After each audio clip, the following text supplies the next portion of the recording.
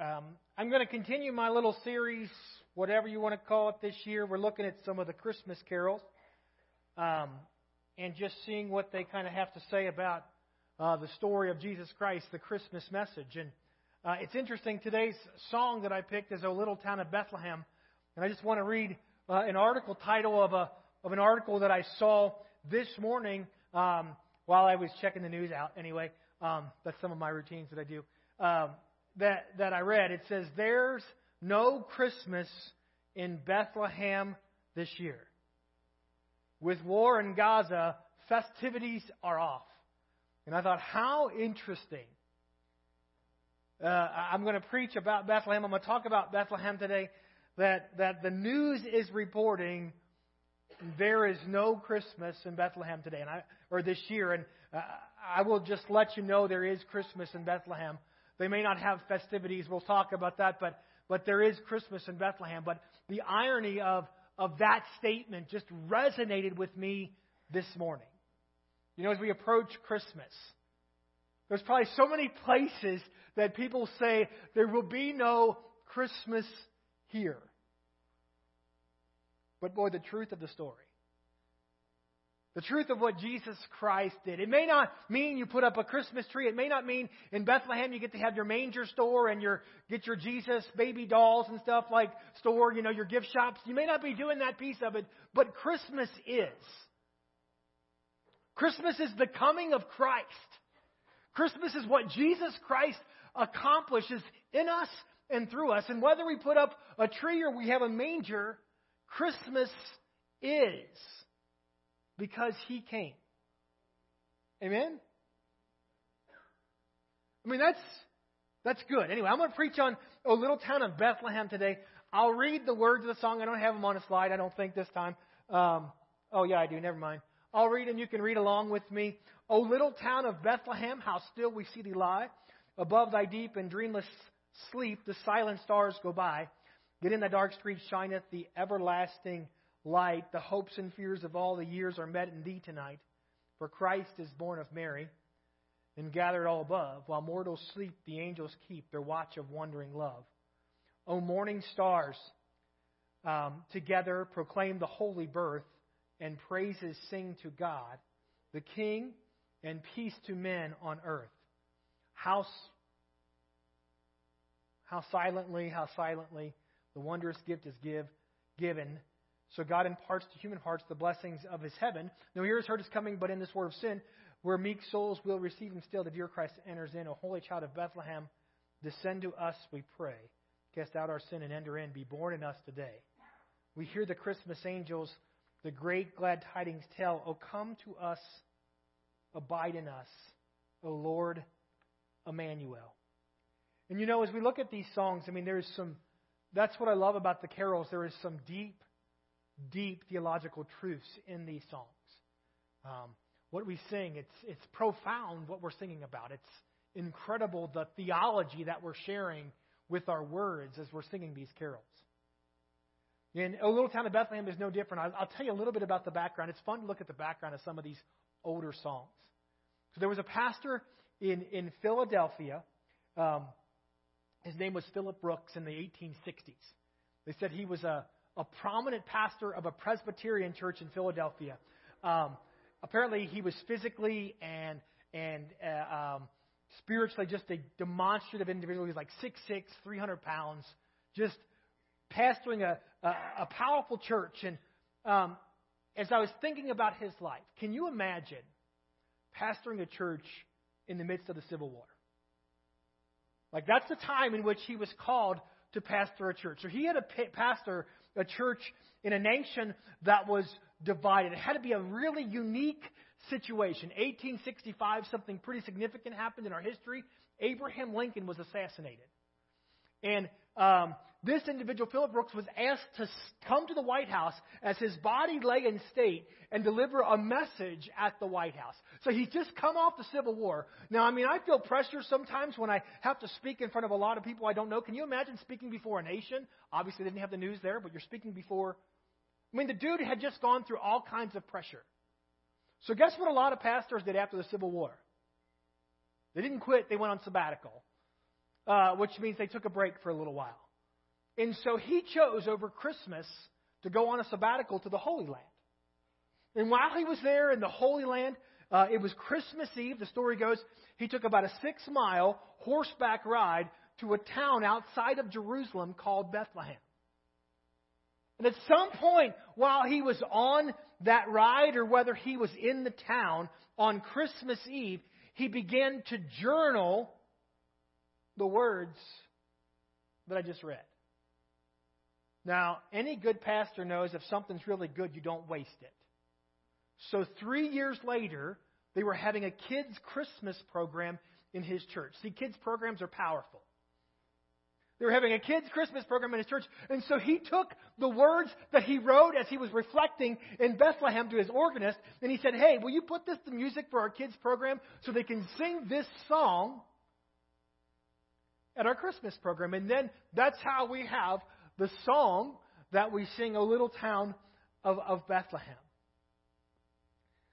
What an intriguing title to a song.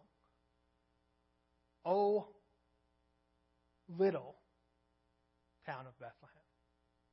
Well, the town of Bethlehem, I tried figuring it out, but it's speculation, I guess. There's no concrete answer. What was the population of Bethlehem when Jesus Christ was born? And I looked and I saw numbers more often than not from 2,000 to 3,000 people was the population of this town of Bethlehem when Christ was born. And when you think of that in the context of Jerusalem, 6 miles away is the major hub of Jerusalem. The major population center of Israel was just 6 miles away. This small, and we can say rural then, because 6 miles was a long time. You know what I mean? Like, it took a long time on a horseback, or it takes a long, anyway, it's a long ways away when you don't have a bus, train, car, plane, whatever to get there. So it's a rural community outside of the center of everything. Oh, little town of Bethlehem. In Matthew chapter 2, as the kings, they came, remember after Jesus was born, they came and they were talking to Herod and they asked him some questions and they started to speak to the king. And they said, but you, Bethlehem, in the land of Judah, are by no means least among the rulers of Judah, for out of you will come a ruler who will shepherd my people. When they were speaking to this king, they were talking of a prophecy they had heard.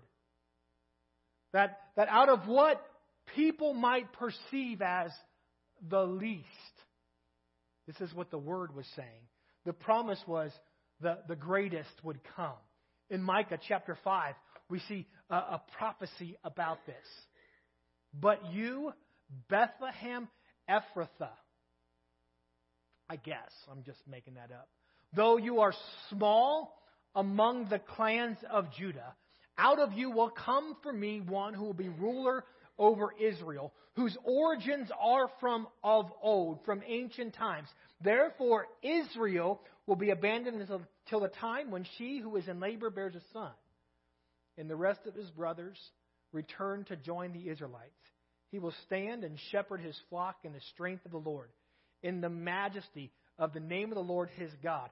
And they will live securely, for then his greatness will reach to the ends of the earth. You, Bethlehem Ephrathah, though you are small.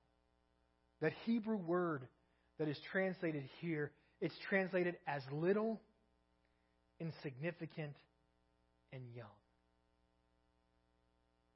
But you, Bethlehem, though you are insignificant, though you are small, though you are overlooked, though you are seen by the world as nothing,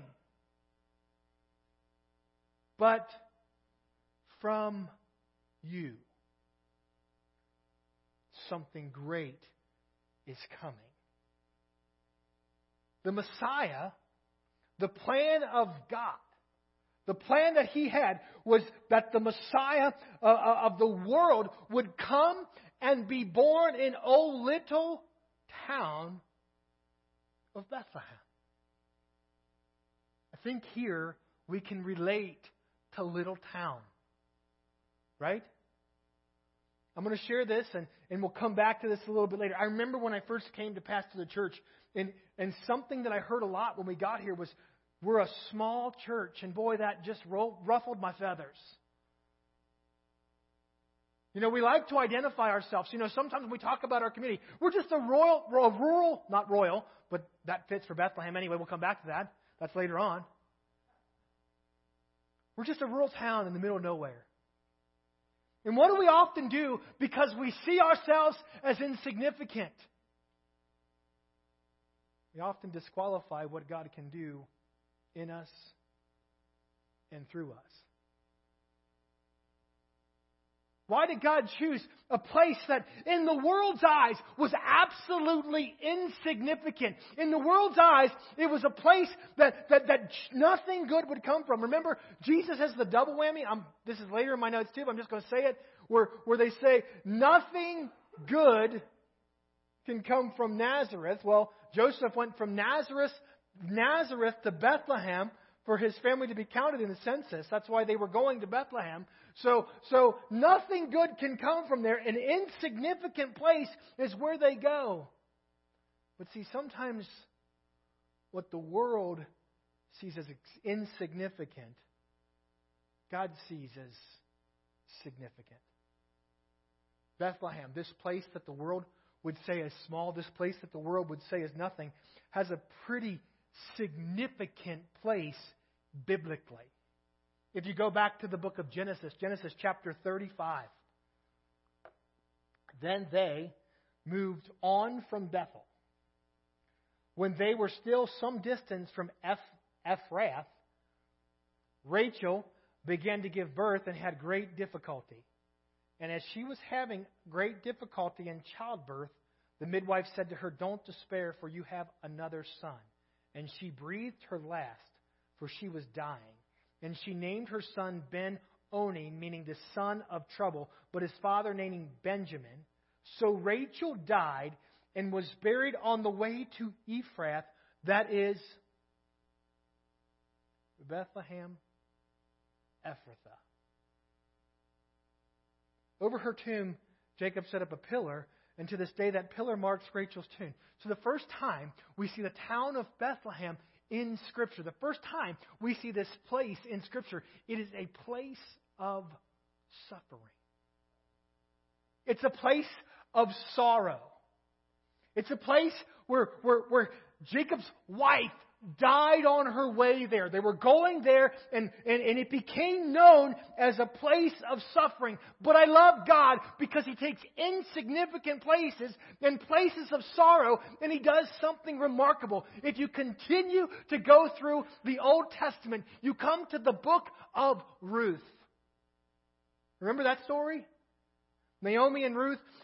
Naomi, she has her sons, and they marry off, and Ruth gets married to one of them. He dies, and she says that, Naomi tells her to go back to her people, and she says, "No, I'm going to go back with you, Naomi." And she follows Naomi back home. Guess where Naomi goes? Oh, it's a good story. Ruth chapter 4. Then Boaz, because he's the guy that comes along, he announced to the elders and all the people, "Today you're witnesses that I have bought Naomi and all the property of Elimelech." Now this sounds weird, but just let it be. All that was had to be redeemed. Boaz is saying to them, "I bought them." This is a weird part in Scripture where they trade sandals or something. They give each other sandals as a sign of the covenant publicly. Now, all this is happening. The property of Amalek, Chilion, and Mahlon. I have also acquired Ruth the Moabite, Mahlon's widow, as my wife, in order to maintain the name of the dead with his property, so that the name will not disappear from his family or from his hometown. Today you're my witnesses. Then the elders and all the people at the gate said, "We are witnesses. May the Lord make the woman who is coming into your home like Rachel and Leah, who together built up the family of Israel. And may you have standing where? In Ephrathah, and be famous in Bethlehem. Though the offspring the Lord gives you by this young woman the offspring the Lord gives you by this young woman, may your family be like that of Perez, whom Tamar bore to Judah. What this moment, scripturally, Boaz was called the kinsman redeemer. This is a moment where Bethlehem has now gone from a place of sorrow to becoming a place of redemption.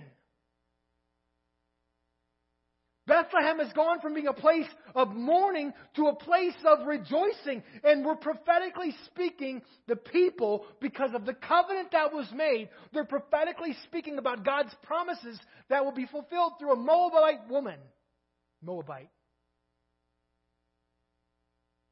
She was redeemed in Bethlehem. Bethlehem isn't just a place of sorrow, but it's also a place of redemption. If you just go just a little bit further, 1 Samuel 16. 1 Samuel 15, what's happening is Saul has rebelled, or he's messed up as king. He's losing his kingship. And the prophet Samuel is called to anoint a new king. And the Lord tells him it's going to come from the sons of Jesse.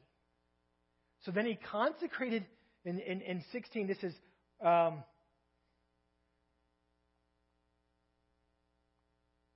Man, these are backwards. So we're just going to have to do this backwards. For you, it doesn't matter. For me, it does. The Lord said to Samuel, how long will you mourn for Saul, since I've rejected him as king over Israel? Fill your horn with oil and be on your way. I'm sending you to Jesse of Bethlehem. I don't have it up there. See? There you go. That's why you couldn't answer me.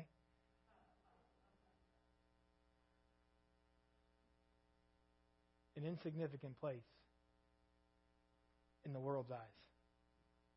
Third time, something rather incredible is taking place in this city. It was a place of suffering. It was a place of redemption. Now it's going to be a place of royalty. A royal place, not a rural place. See, I said that's coming back. I'm sending it to Jesse of Bethlehem. I've chosen one of his sons to be the king. But Samuel said, how can I go? If Saul hears about it, he will kill me. The Lord said, take a heifer with you and say, I've come to sacrifice to the Lord. Invite Jesse to the sacrifice, and I will show you what to do. You are to anoint for me the one I indicate. Samuel did what the Lord said. When he arrived at Bethlehem, the elders of the town trembled. When they met him, they asked, do you come in peace?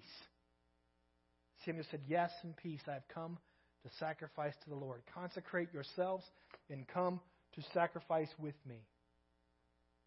Then he consecrated Jesse and his sons, and he invited them to the sacrifice. I love this. O little town of Bethlehem. When they arrived, Samuel saw Eliab and thought, surely the Lord's anointed stands here before the Lord. But the Lord said to Samuel, don't consider his appearance or his height, for I've rejected him. The Lord doesn't look at the things the people look at. The people look at the outward appearance. They look for the significant things. But God, he says, they look at but the Lord looks at the heart. Then Jesse called Abinadab and had him pass in front of Samuel. But Samuel said, the Lord has not chosen this one either. Jesse had Shammah pass by. But Samuel said, nor has the Lord chosen this one. Jesse had 7 of his sons pass before Samuel. But Samuel said to him, the Lord has not chosen these. So he asked Jesse, are these all the sons you have? There is still the small one. Remember that word? There's still that insignificant one. But still the youngest one. Jesse answered, he's tending the sheep. Samuel said, send to him. We will not sit down until he arrives. So he sent for him and had him brought in. He was glowing with health and had a fine appearance and handsome features. The Lord said, rise and anoint him. This is the one. O little town of Bethlehem. The message of this song, the message to you and I, sometimes the things that we see are insignificant. God wants to do the absolute incredible through.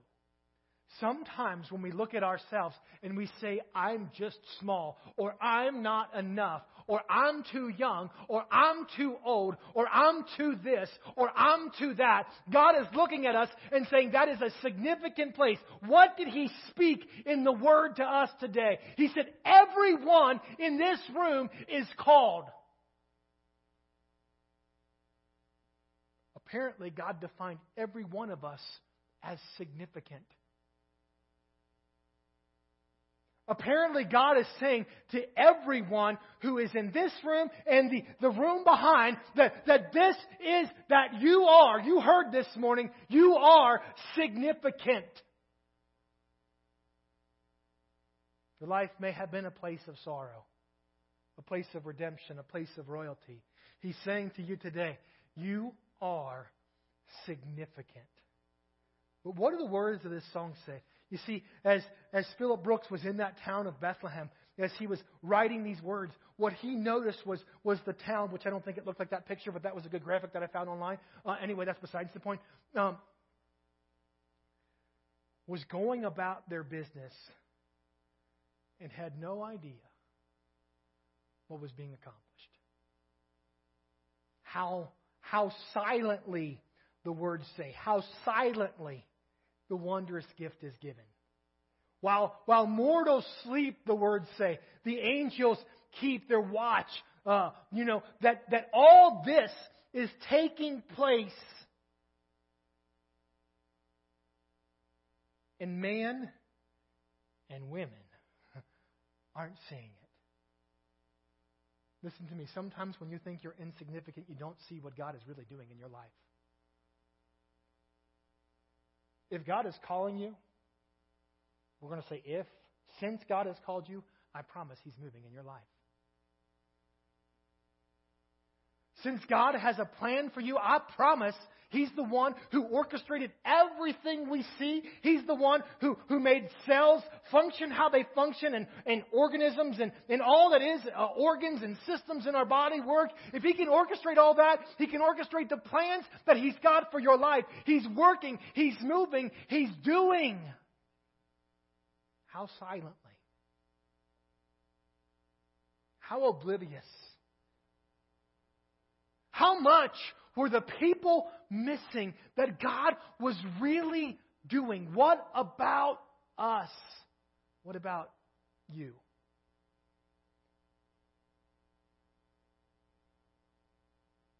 Are you missing what God's really doing? Are you sleeping when what you've been waiting for has just come? There's a story in the Old Testament. I've shared it before. It's one of those that, to me, gives a good picture of missing what God is doing. Let me see my notes now.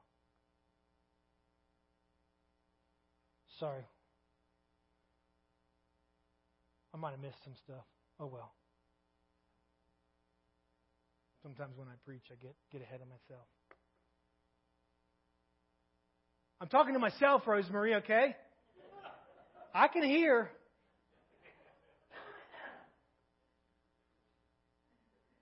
Story in the Old Testament. See, I'm back. Just took me a second to find it.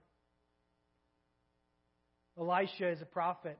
There's a king that's chasing him, the king of Ammon, I believe it is, and he wants to kill the Israelites. He's trying to wipe out the Israelites, and this prophet just keeps reading his mail and telling the king, hey, the king of Israel, this king's trying to come here. And so Israel would move, and the king would get frustrated, and then he'd plan another attack, and Israel would move again. The king would get frustrated.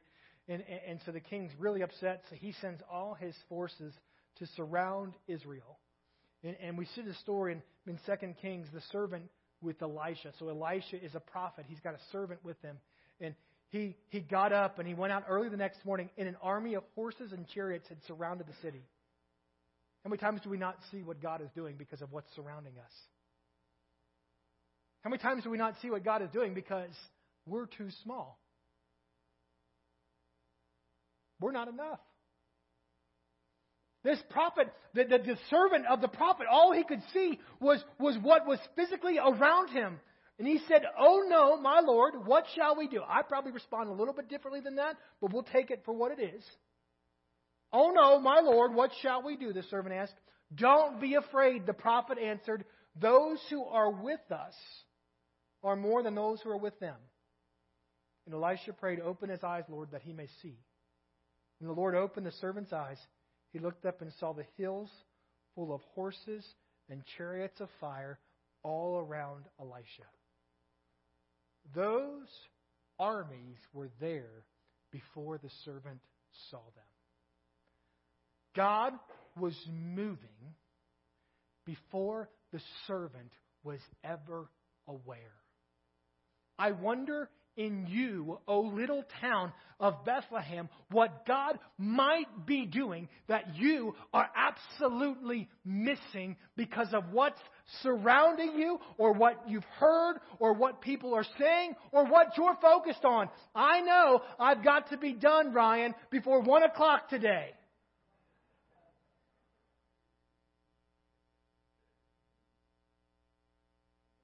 What world do I live in where women's volleyball is amazing? My kids came home the other day. This is not in my notes. Just give me a moment. Tame your tongue, Steve. Be careful. Levi came home, and I asked him how his day at school was. You know what he told me? "I watched NFR at school today." I'm like, what world did I ever dream I would live in where my kid's watching the rodeo at school? I watched the basketball tournament, but never the rodeo when I was growing up. Oh my goodness, I recognized I was in little town of Crawford.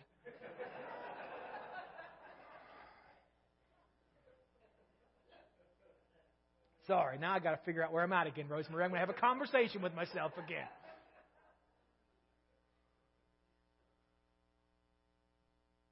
But what a message. I quoted a scripture. I want to come back to that scripture. 1 John chapter 1, or John chapter 1. This is the beginning of the story in John. This is a little bit later. Jesus is starting to call his disciples. I mentioned this verse. Philip found Nathanael and told him, "We have found the one Moses wrote about in the law, and about whom the prophets also wrote, Jesus Christ of Nazareth, the son of Joseph." Nazareth, could anything good come from there? Nathanael asked, "Come and see," said Philip. This verse resonates with me as a pastor in this church. I've shared this before, but I had pastors look at me and say the very same words about a small town in northwest Nebraska. I had pastors who were my co-workers say to me, "Can anything good come out of Crawford, Nebraska? Can anything good come out of there?" But what we have to recognize is even though the world may see something that is insignificant, because of the revelation of the Word of God, the Word who has been made flesh and made His dwelling among us, God can make the small things great things. God can do the incredible through the insignificant if we allow Him the ability to reign in our lives. Do I need to preach that again? I got a couple nods. I want to see the world might say that nothing good can come from you. The world might tell you you are too small. You are not enough. The world might say you're insignificant. You might be missing what God is doing. But put your confidence in the one who came. You know, the news can say they're not having Christmas in Bethlehem, but I know the truth of Jesus Christ. So Christmas absolutely comes. I know that God this morning said, "I have called you." I know that He asked us to speak His truth. I know He's got great and mighty things, not just for me, not just for the church as a whole, but for your life. No matter how insignificant, no matter how small, no matter how scared you are, God has incredible things for your life. Who dares? This is Zechariah. As they rebuilt the temple of God, remember, the people got exiled, context, moved out of Jerusalem. The temple was torn down, the one that Solomon built with all the gold, that it was crazy big, crazy huge, whatever else. And the people were sent back to Jerusalem after exile to rebuild the temple under Cyrus was the king, Zerubbabel was the governor.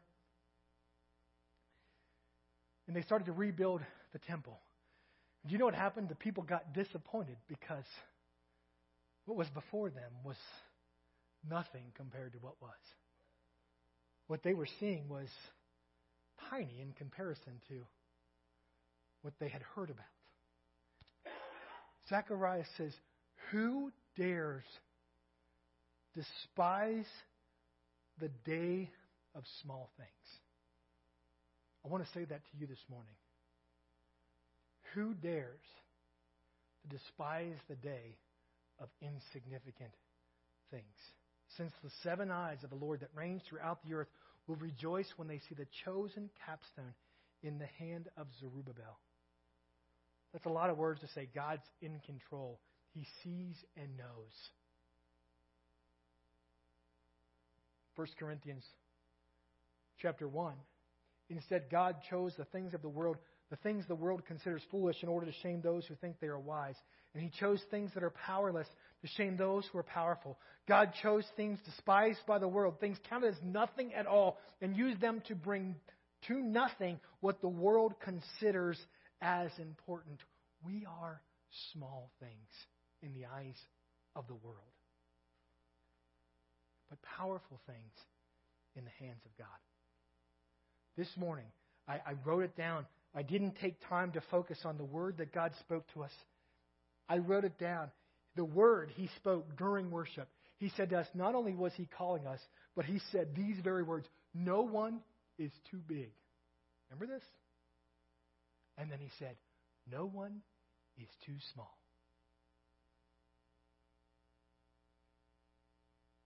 I'm telling you, God wants you to hear something today. God wants you to hear something today. You're not too big, you're not bigger than He is, and you're not too small. You're not insignificant in His plans. He said to go about your work, to share the good news. Not only did He say share it, God was polite this morning. He said, please. Please share the good news was the word. I wrote it down. You guys can come forward. This morning, I want the last chorus. You say, "Pastor, what do we do with all this? You're talking about big things, little things. You're talking about places and people, things we see, things we don't see." The last stanza of this song is an incredible prayer for us today. It's not going to work. I'll just read it. "O holy child of Bethlehem." This morning, as we conclude this place, and I know I still want an opportunity to pray with you this morning. If you have a need in your life, I want you to be able to respond to His message. But I'm telling you, the last chorus, and maybe that's where we can start, worship team, is on the last chorus, and then we can go back to the rest of it if you want. But I really like the last verse. I'm sorry, not chorus. That's weird. Because the first chorus is the second chorus is the third chorus. It's just the verses that change. Thank you. "O holy child of Bethlehem, descend to us, we pray. Cast out our sin and enter in. Be born in us today. We hear the Christmas angels, the glad great tidings tell. O come to us, abide with us. Our Lord Emmanuel." I want to tell you this morning that God desires to abide with you. I want you to tell you that this day He desires for Emmanuel, which means God with us, to be revealed in you. He longs this day to come to you, to come and make presence with you, to abide with you this day. Why? Because the curse of sin has been broken. The power and purpose He has, the work He wants to accomplish. He's Emmanuel who wants to come in you. Oh, little town. Oh, little person. Oh, little one. Emmanuel is coming. He wants to be revealed in you. Some of you may say, "God, I need to make a little bit of room." You can ask to make room in your life for Him. Some may need to say, "God, open my eyes today so I can see what You're doing." Maybe you need to say, "Remind me of that purpose in which You're calling me to accomplish. What is it, God, that You want me to do?" I know that Jesus Christ has come and He longs to be revealed in you. Father, this morning, in this place, I pray for us all. God, I pray for the ones who may feel small, insignificant, not enough. I pray, God, that this day that we can recognize that spiritually that you do incredible things. That the world sees as nothing. Father, for all of us, Lord, I ask that we would allow Emmanuel to be revealed. I pray that our eyes, Lord, would be open to seeing what you are doing, to seeing what you have accomplished, to seeing the plans that are being brought to pass even now, even today in our lives. That we would know Jesus Christ and the fullness of the Word made flesh who makes his dwelling among us. We're going to sing this last verse as a prayer. As we're singing this song too, we're going to conclude the service with that. But if you have a need in your life, if you want to respond to this message, if you need to respond to the God who says, no, you are important and you want to pray, the altars will be open. If you have something else in your life, I'll be up here to pray with you as your pastor. Let's respond to his word. Yes, O child of Bethlehem.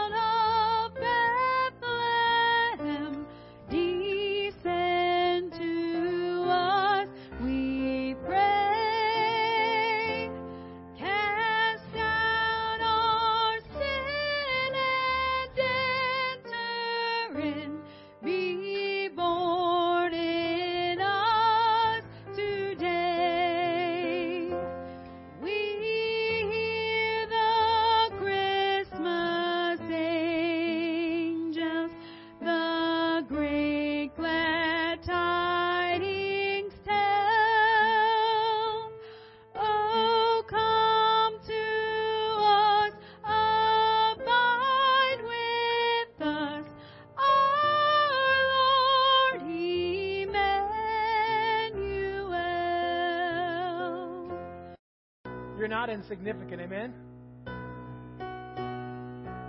God has a plan, amen? Through the small things, the incredible. I say the Lord bless you and keep you. May He make His face shine upon you, be gracious to you, may He turn His face towards you, and grant you His peace. And may you discover, may you see all that He's doing. And do, please, share the good news. Amen? Be blessed.